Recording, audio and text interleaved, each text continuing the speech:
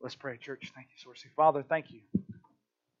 Lord, thank you for your goodness. Thank you for your word as we gather around it, Lord. Thank you for the anchor that your word is, Lord. That in any time, Father, you've given us a love letter filled with hope, filled with truths, God, filled with instructions on how, God, we are to live as people underneath your good and kind rule. So, Father, we just ask that as we gather around this time, we would continue to worship you now with our minds.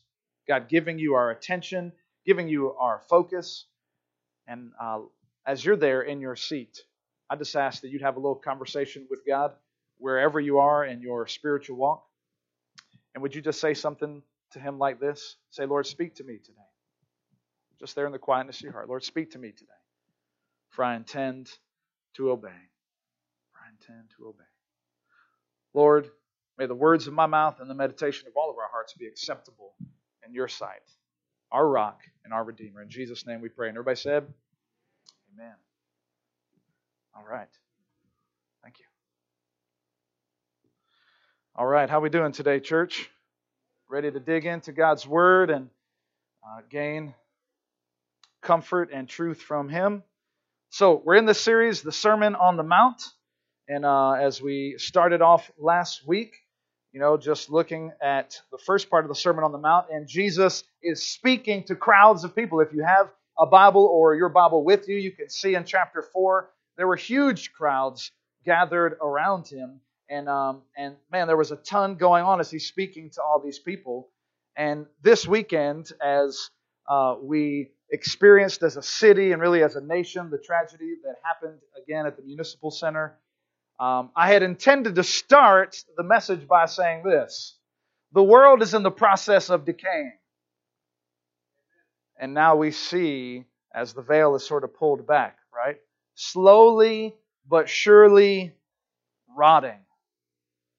And not only is the world and civilizations and nations decaying, but that happens because morals are decaying. That happens because lives and lifestyles are decaying. That happens because individuals are decaying because of sin. And sometimes as believers, right, we forget. Some of us are so far removed from the darkness, we forget, because we've been a Christian for a while now, we forget that the rest of the world is plunged into darkness every day. There is fear, there is terror on people's minds, there is hopelessness. There is purposelessness. There is the fear of the abduction of one's child. There is the threat of cancer and disease. There's the fear of growing old and feeble. There's the fear of financial reversal and marital fidelity and emotional and anxiety breakdowns. There's constant darkness, fear, threat, terror, and people live like that every day. It's dark. Amen? And now we've seen it in our own community, and it's made even more clear. I wonder if we have any idea, but I think we do even more clearly. Any idea what it's like to live under that kind of darkness without one hope of light? Without one grain of salt, do we remember what it's like to live in that kind of darkness? What does this news do to the average citizen, right? And the reality is, this is not new. It's happening day in and day out. This weighs upon us. It brings fear and anxiety. What is the answer? That's what everybody's talking about, right? You listen to the news, listen to your friends, and everybody's kind of discussing that. What is the answer? And you can't know the answer until you really know the problem, right? Because if you start from the wrong problem, you'll give the wrong solution, right? If your car is dirty, right, you're not going to say the answer is to put gas in it, right? No, your car is dirty. It needs to be what? It needs to be washed, right? If your car has no tires on it, you're not going to say, oh, it just needs an oil change. You got to know what's wrong in the first place. What is wrong in the first place? The world is plunged into darkness because we as human beings rebelled against God, and we took the fruit, and we plunged our world into darkness. And God gave us the freedom, and He said, okay, You walked away from me. And now he made a great plan to redeem us back. And that's really what the Sermon on the Mount is about, isn't it? And that's kind of what we talked about last week. Remember I said we got to change our language, right? Most of the time we'll say Jesus came and he made disciples, and he had 12 disciples, and they turned the world upside down, right? But I said that's bad language. Don't say that anymore. Jesus didn't turn the world upside down. Jesus came, didn't write any books, didn't drive in a limousine, didn't have a social media campaign, didn't start a nonprofit, didn't travel more than a couple hundred miles away from his hometown. And Jesus and 12 disciples turned the world right side up. Amen?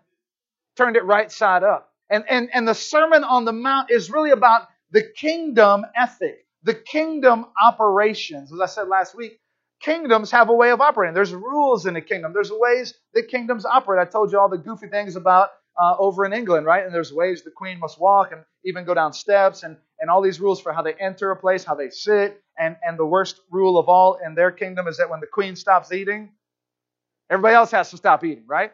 Bad rule, okay? I don't know why. But, long live the queen.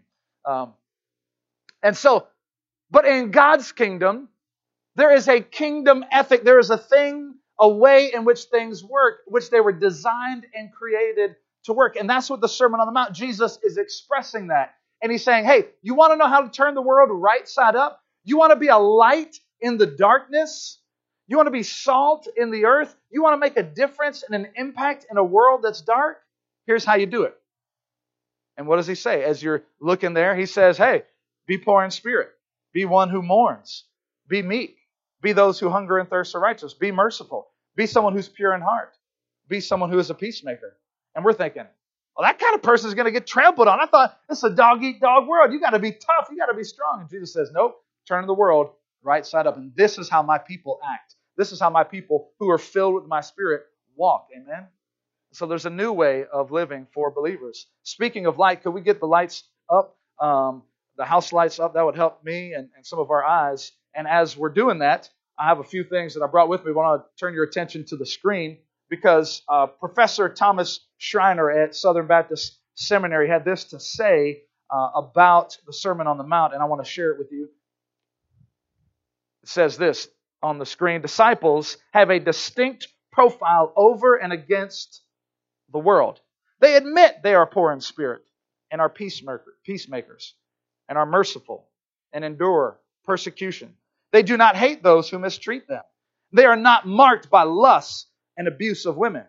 They love their enemies, do not practice religion for the praise of others. They trust God for their physical needs. They do not judge others. And they communicate their difference from the world as they shine as a witness in a dark world. Amen? And so, excuse me, swallowed too much air.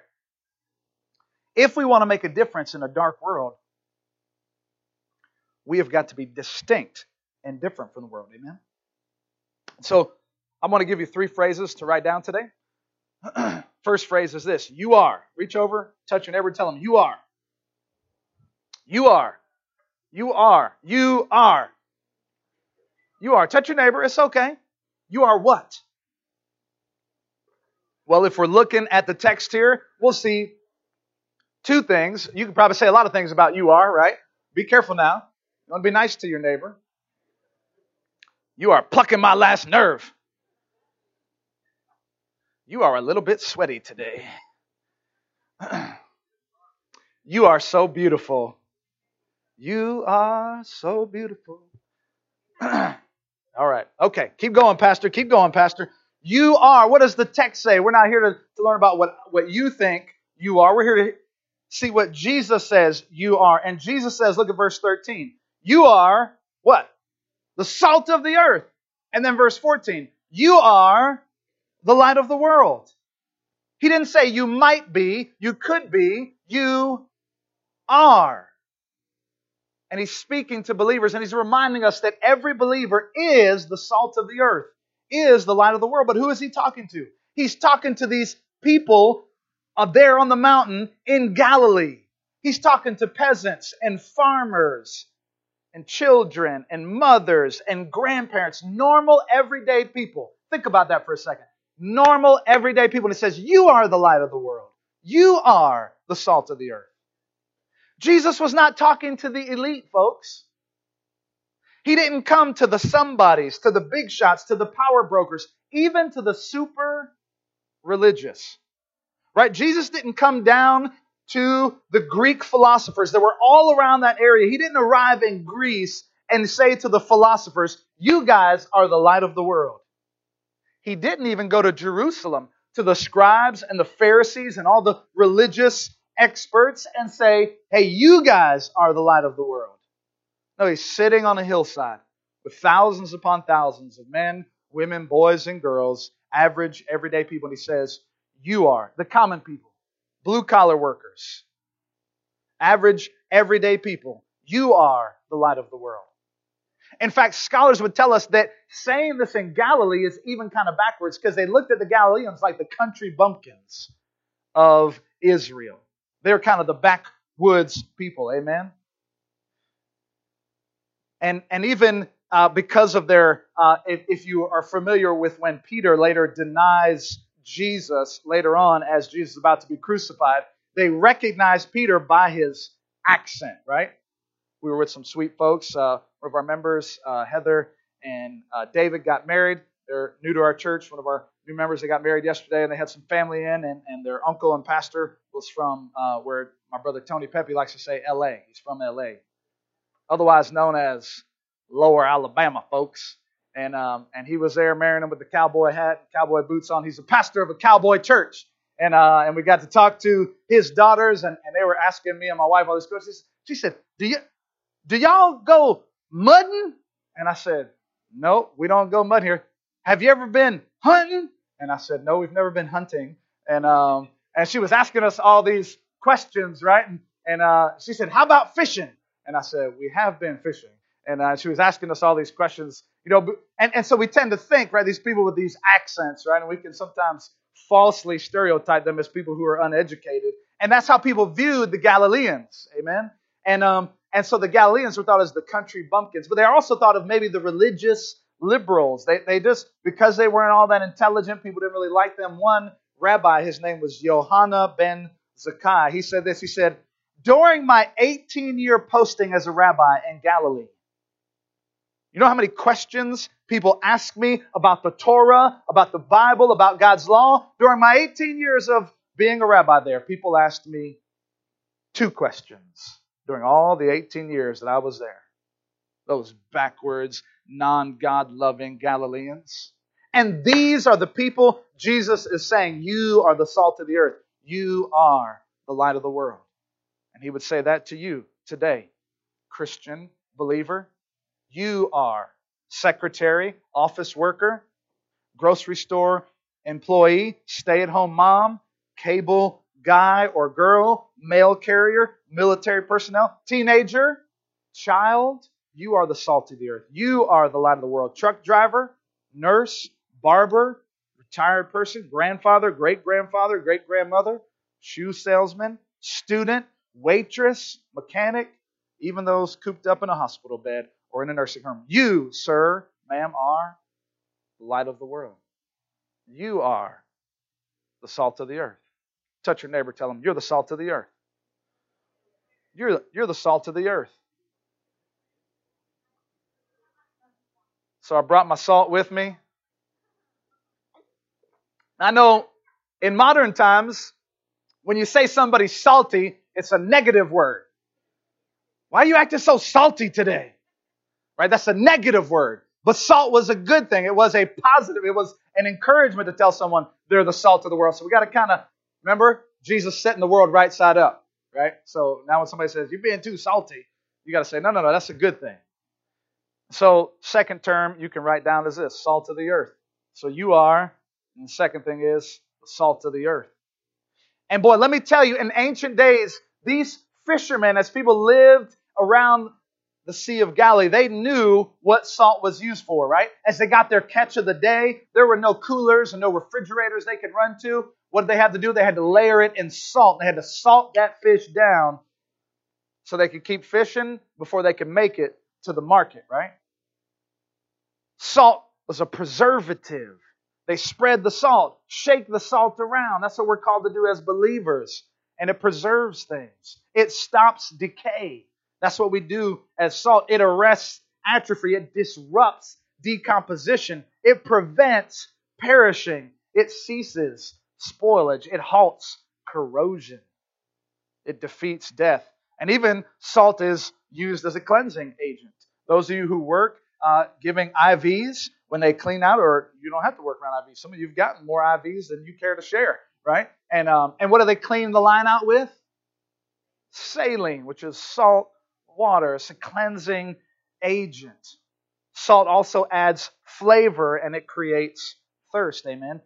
Look back at the text. It says, you are the salt, the cleansing agent, something that stops decay. We live in a decaying world, and we are placed as salt to stop the perishing, to stop the corrosion, to stop the decay and the rotting that is happening. But watch, stay with me, right? You are the salt of the earth.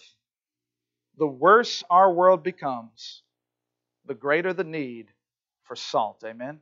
You are the salt of the earth. And sometimes Christians believe that we are the salt of the salt shaker. We are the salt that belongs in the cabinet, closed up behind the church doors. We are the salt that belongs in a safe place. We don't ever need to come out. But as I heard one old preacher say, get the salt out of the shaker. Amen? That's what we are called to do as believers.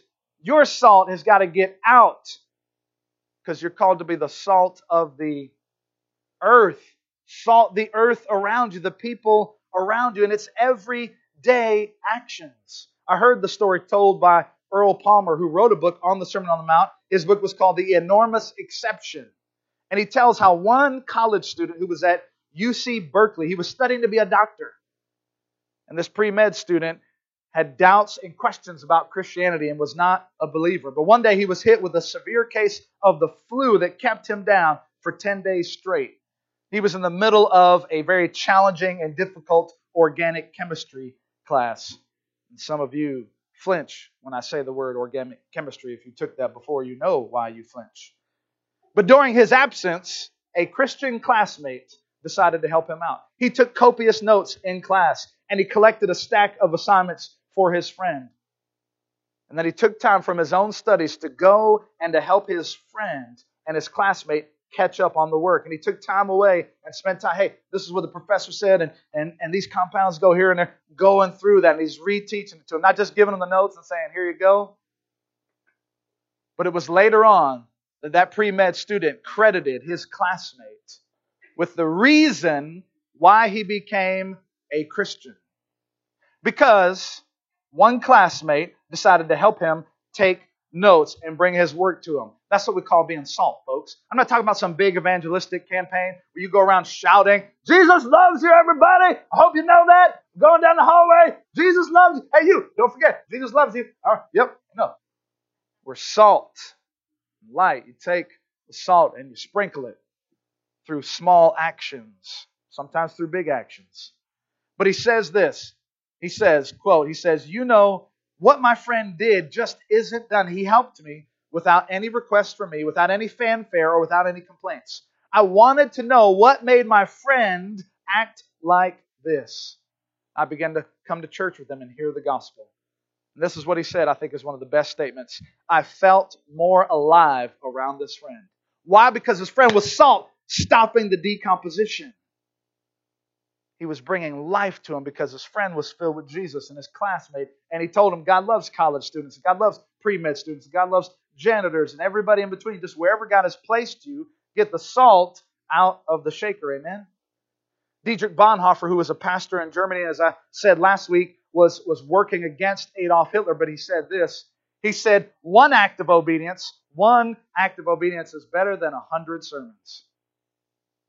You remember that as you live your life. And I know you want to say, my pastor is just a great preacher. He's a great preacher. But you're a better preacher through your small acts of obedience. Amen? So the question for us is this. Listen to me now. Does a person feel more alive from being around you? Is there a thirst being created from the carefully selected times that you are salt and you shake the salt? Do you make your neighbors or your coworkers wonder why you're so caring? Do they wonder why you're so courteous? Do they wonder why you have integrity? Do the neighborhood kids want to come to your house because of the way you treat your children? Are you being salt? Are you drawing people like a magnet? We must get out of the shaker, amen? Not meant to stay in hiding. I love the quote, which I've shared a number of times, from the old missionary and pastor C.T. Studd. I quote it a couple times a year. I hope you'll remember it. He says this, though. He says, "Some want to live within the sound of a chapel bell, but I want to run a rescue shop within a yard of hell.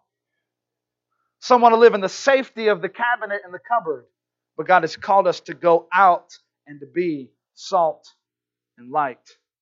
Now listen, I'm not talking about, right, overdoing the salt, right? I'm not called to be salt and spread the salt around, right? We're not called to just be like, hey buddy, let me just dump it all out, right? Because that doesn't do any good either, right? Some of us get a little too excited. Some of us get a little too much, and we just dump everything we got on somebody and just, "Hey, Bill, take a look at this. Let's read the Bible from beginning to end in our 15-minute work break."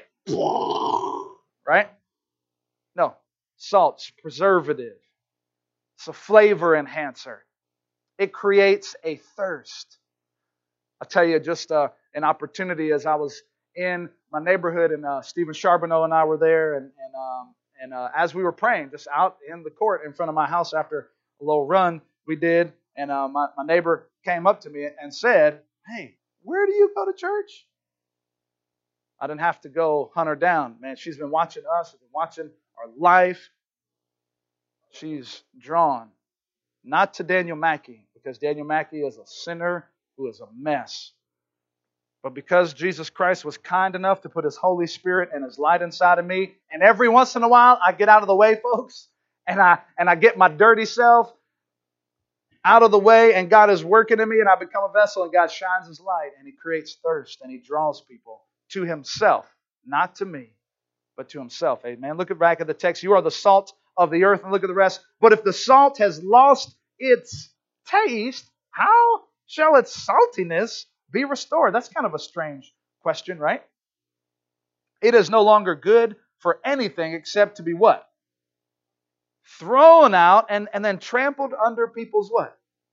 How does a salt lose its taste? In fact, we'll talk about this a little bit later, but salt, sodium chloride, NaCl, right, is actually a very stable compound. If anybody cares to go back to those old chemistry days, since I already mentioned organic chemistry. But the reality is, it's actually impossible for salt to become something else. It doesn't become unsalt. So what did Jesus mean by this?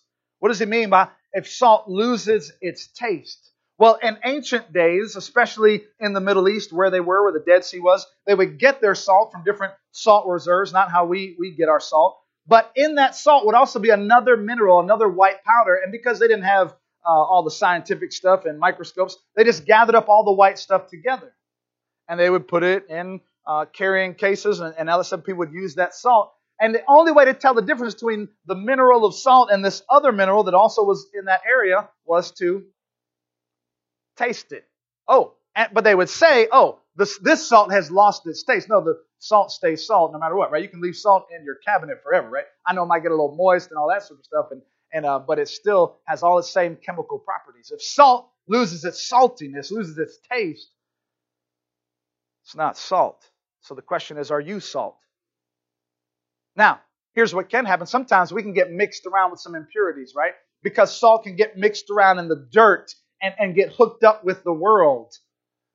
We can lose our taste and be confused for something else. Be confused with something that's not salt. Does that ever happen in your life, believer?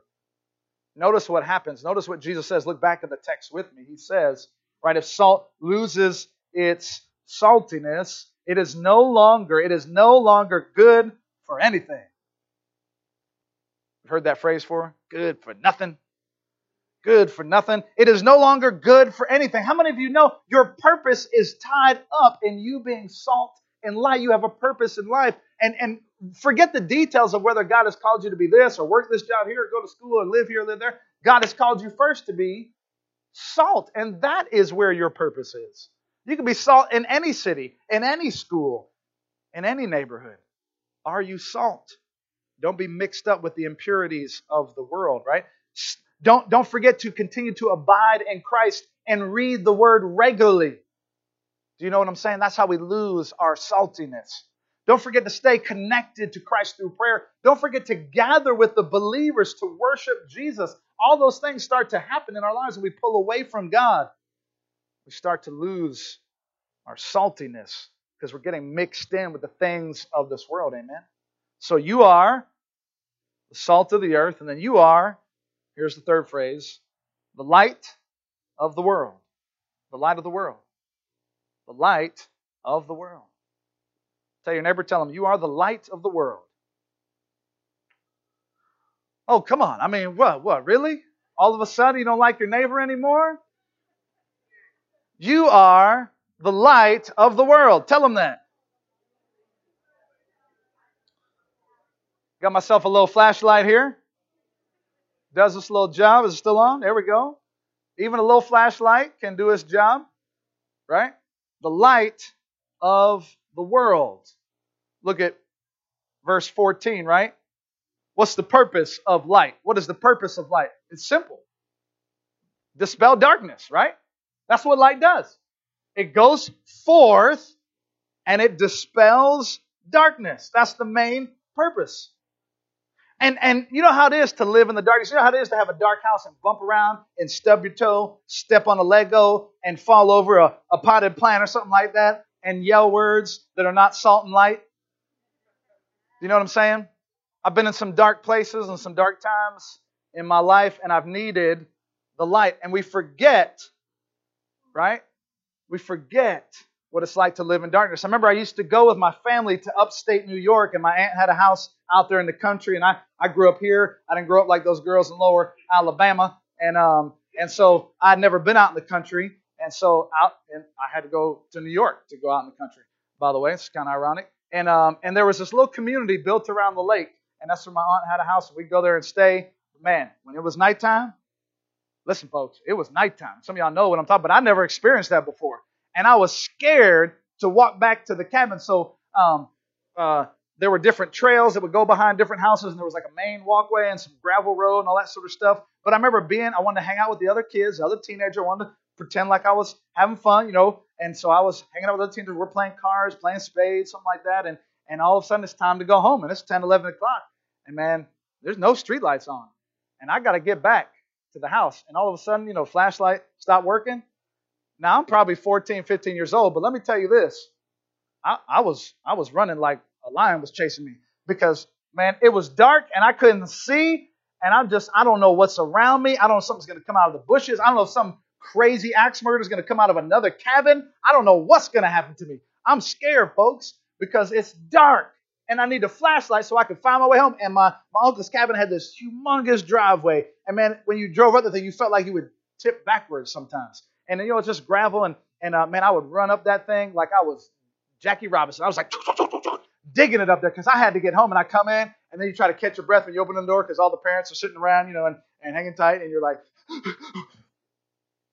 hey, good night. I'm like, why are you breathing so hard? And I'm just scared because it was dark. I needed a light. Even a little tiny light is helpful. And we forget that the majority of the world lives like that, scared. I remember one time, and I see Miss Rhonda Jenkins here. She's been to Camp Alculana out in the western part of Virginia. We took students there for a fall retreat one time. That was the first time I went caving. And by the way, I was a leader, but I really wanted to go caving. I didn't know what was going to happen in there. And there was a teenage boy who was dating a girl, and he was so tough and everything else, he let his girlfriend go in there, and he was a little too scared to go in there. And so I was out there. I had to chaperone this kid. And that was my job. Chaperone this kid who doesn't want to go caving. This is my only chance to go caving. You're going to get in that cave, boy. And so I had to coax him, not because I loved him and cared for his concern, because I wanted to go caving. And so I was like, come on, man, you can't let your girl see you like this. And, I just used wonderful Christ-like words to build him up. And but I got to that cave, and man, they get in there, and then everybody turns off their flashlights. And I'm telling you what, it is pitch, and you're doing this, right? And I can't see a thing, right? I'm like, is this real? And then your mind starts playing tricks on you because it's so dark. And then they just light one little match. And let me tell you how powerful a match in that dark cave, and it just illuminates all these things that were freaking me out before. You, sir, you, ma'am, are the light of the world if you know Jesus Christ. You are the light. You are that match in a dark place, and that's where God has you. And so listen, we must never be content as Christians to shine the light on ourselves. And that's what we do often as Christians. Hey, everybody, look at me. Or then we go and do this. Oh, let me shine the light on some other people in my church, right? Right? And Christians are famous for shining the light on other Christians and nitpicking all the stuff that you're not doing right. No, where are we called to shine the light? We are the light of the world. Shine the light on the world and help them find their way. Let's not just gather together and have light parties and light studies and sing light songs and have light groups. We're called to shine the light on the world where they need the help. And then notice how beautiful it is, right? Look what it says in verse 14, right? Verse 13, just stay with me. Verse 13, you are the light of the world, a city which, by the way, carries with it the idea of multiple lights, i.e., a gathering of believers, i.e., 2 or 3 believers, i.e., a community group of believers. So it's not bad to have some believers with you as long as you're going to be a city on a hill. So that what happens? Notice what it says. A city on a hill cannot be hidden. You couldn't hide your light if you tried. It's so beautiful. A city on a hill, a bunch of lights. Shine your light in your community. Just live a different life. It'll drive people nuts, wondering why you don't laugh at the things they laugh at. It'll drive them crazy, wondering why you have peace and they don't. It'll drive them bananas, right? Because they don't know why you don't live with the same amount of anxiety and worry, why you smile more than you frown, because you're the light. Amen? And it says this. There's a temptation for some of us, right? Nor do people light a lamp and put it under a basket. Don't you just love Jesus and his humor? Like, how absurd would that be? Right? I put a light and just cover it up with one of these things. Flip that upside down. Like, it's just pointless, right? Nor do people light a lamp and put it underneath the basket, but they put it where? On a stand, and it gives light where? To all the house. In the same way, verse 16, in the same way as what? The same way as a light on a stand, in the same way as a city on a hill, in the same way, let your light shine where? Before others, so they may see your good works and give glory to your Father in heaven. Amen? And as we shine the light, we're not shining it up in their eyes. Hey, Bill, take a look at this, right? Dilate your pupils. No. We're shining it to guide them to their way home. We're shining it to guide them to the truth. We're shining it to encourage them, right? We don't have to stop expecting non-Christians to act like Christians. They don't have the light. They don't know that they should act like that. You're pointing them to the true light. In fact, we're not really like a flashlight, are we? We're a lot more like the moon. I got a picture of the moon, just in case some of y'all hadn't seen it. I mean, I don't know.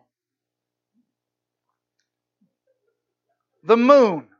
What does the moon do? It has no light source of its own, and Christians are a lot like the moon. We are reflecting the light back to others, and we're pointing people to the massive light source, the true light source, the true place of heat and warmth. So you're drawing people, right? How many of you ever went outside on a moonlit night? We're like, ooh, the moon is just blinded me. That never happened, right?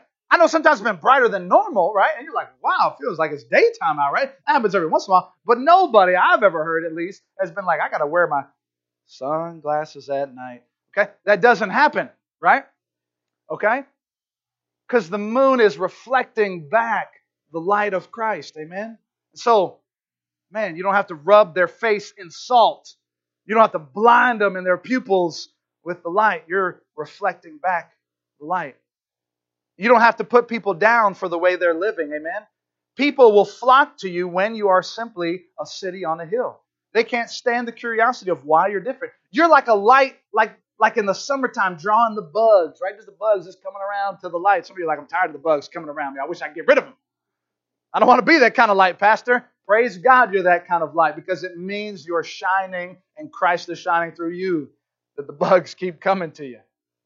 You know, I never found a time where Jesus was with his disciples, right? And he was like, hey guys, listen, we're having a real hard time gathering a crowd.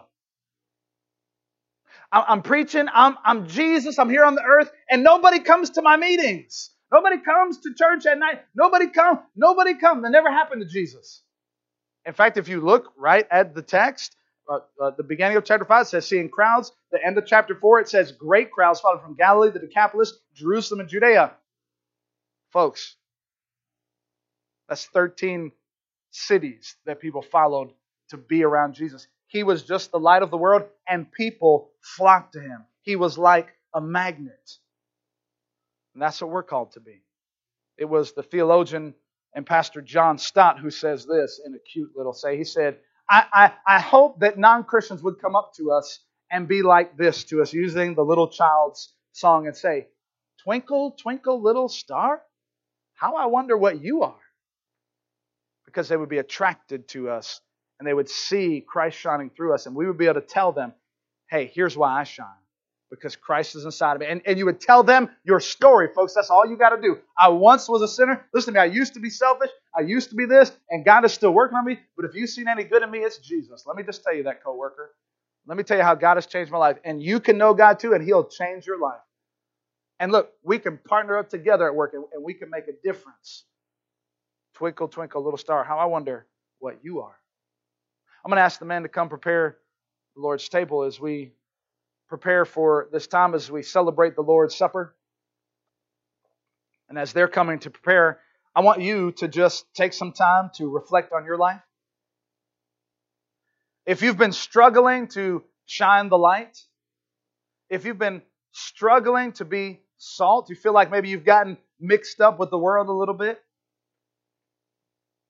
If you feel like you've been dark, hiding your light under a bushel, you know what you need to do? Oh, you should try harder, you filthy little Christian. Just shine your light brighter. Just get your little flashlight and strain with all you got. Yeah! Tell them, Caleb. No, that's not what you do. See, because we're the moon. What does the moon have to do in order to shine bright? Just has to get itself in position of the sun and receive its rays. What does a flashlight, as this analogy is not perfect, have to do in order to shine? It's got to get its batteries. You, sir, ma'am, you need to look to Jesus. The more you look to Him, the more He fills you. The more you spend time with Him, the more you're going to glow like Moses coming down off the mountaintop. And so it's not about trying harder. It's about trusting in Jesus more. It's about looking to the light of His beauty. It's getting yourself in the rotational position just to receive His love through His Word. And listen, as we celebrate the Lord's Supper, that's the reminder of. You need Him. His body, His blood. And so, as you're there sitting in your seat preparing for that, and you're just feeling like, man, I've been struggling. I haven't been the light, Pastor. I haven't been very salty, or I've been salty in the negative way. Then before you take the Lord's Supper, just spend that time confessing to the Lord. And then trusting in what He did on the cross for you. Because it's His righteousness. And listen, as we take the bread and the juice, it's not magical power coming to you. It's as you spend time with Jesus, as you confess to Him. And so if you're new here, we're going to pass the plates in just a few minutes, and you'll take a cup of juice and a cracker, and you'll hold it to the end until we've all been served, and then we'll take it together, and I'll give you instructions on how to do that. If you're here and you're a believer from another church,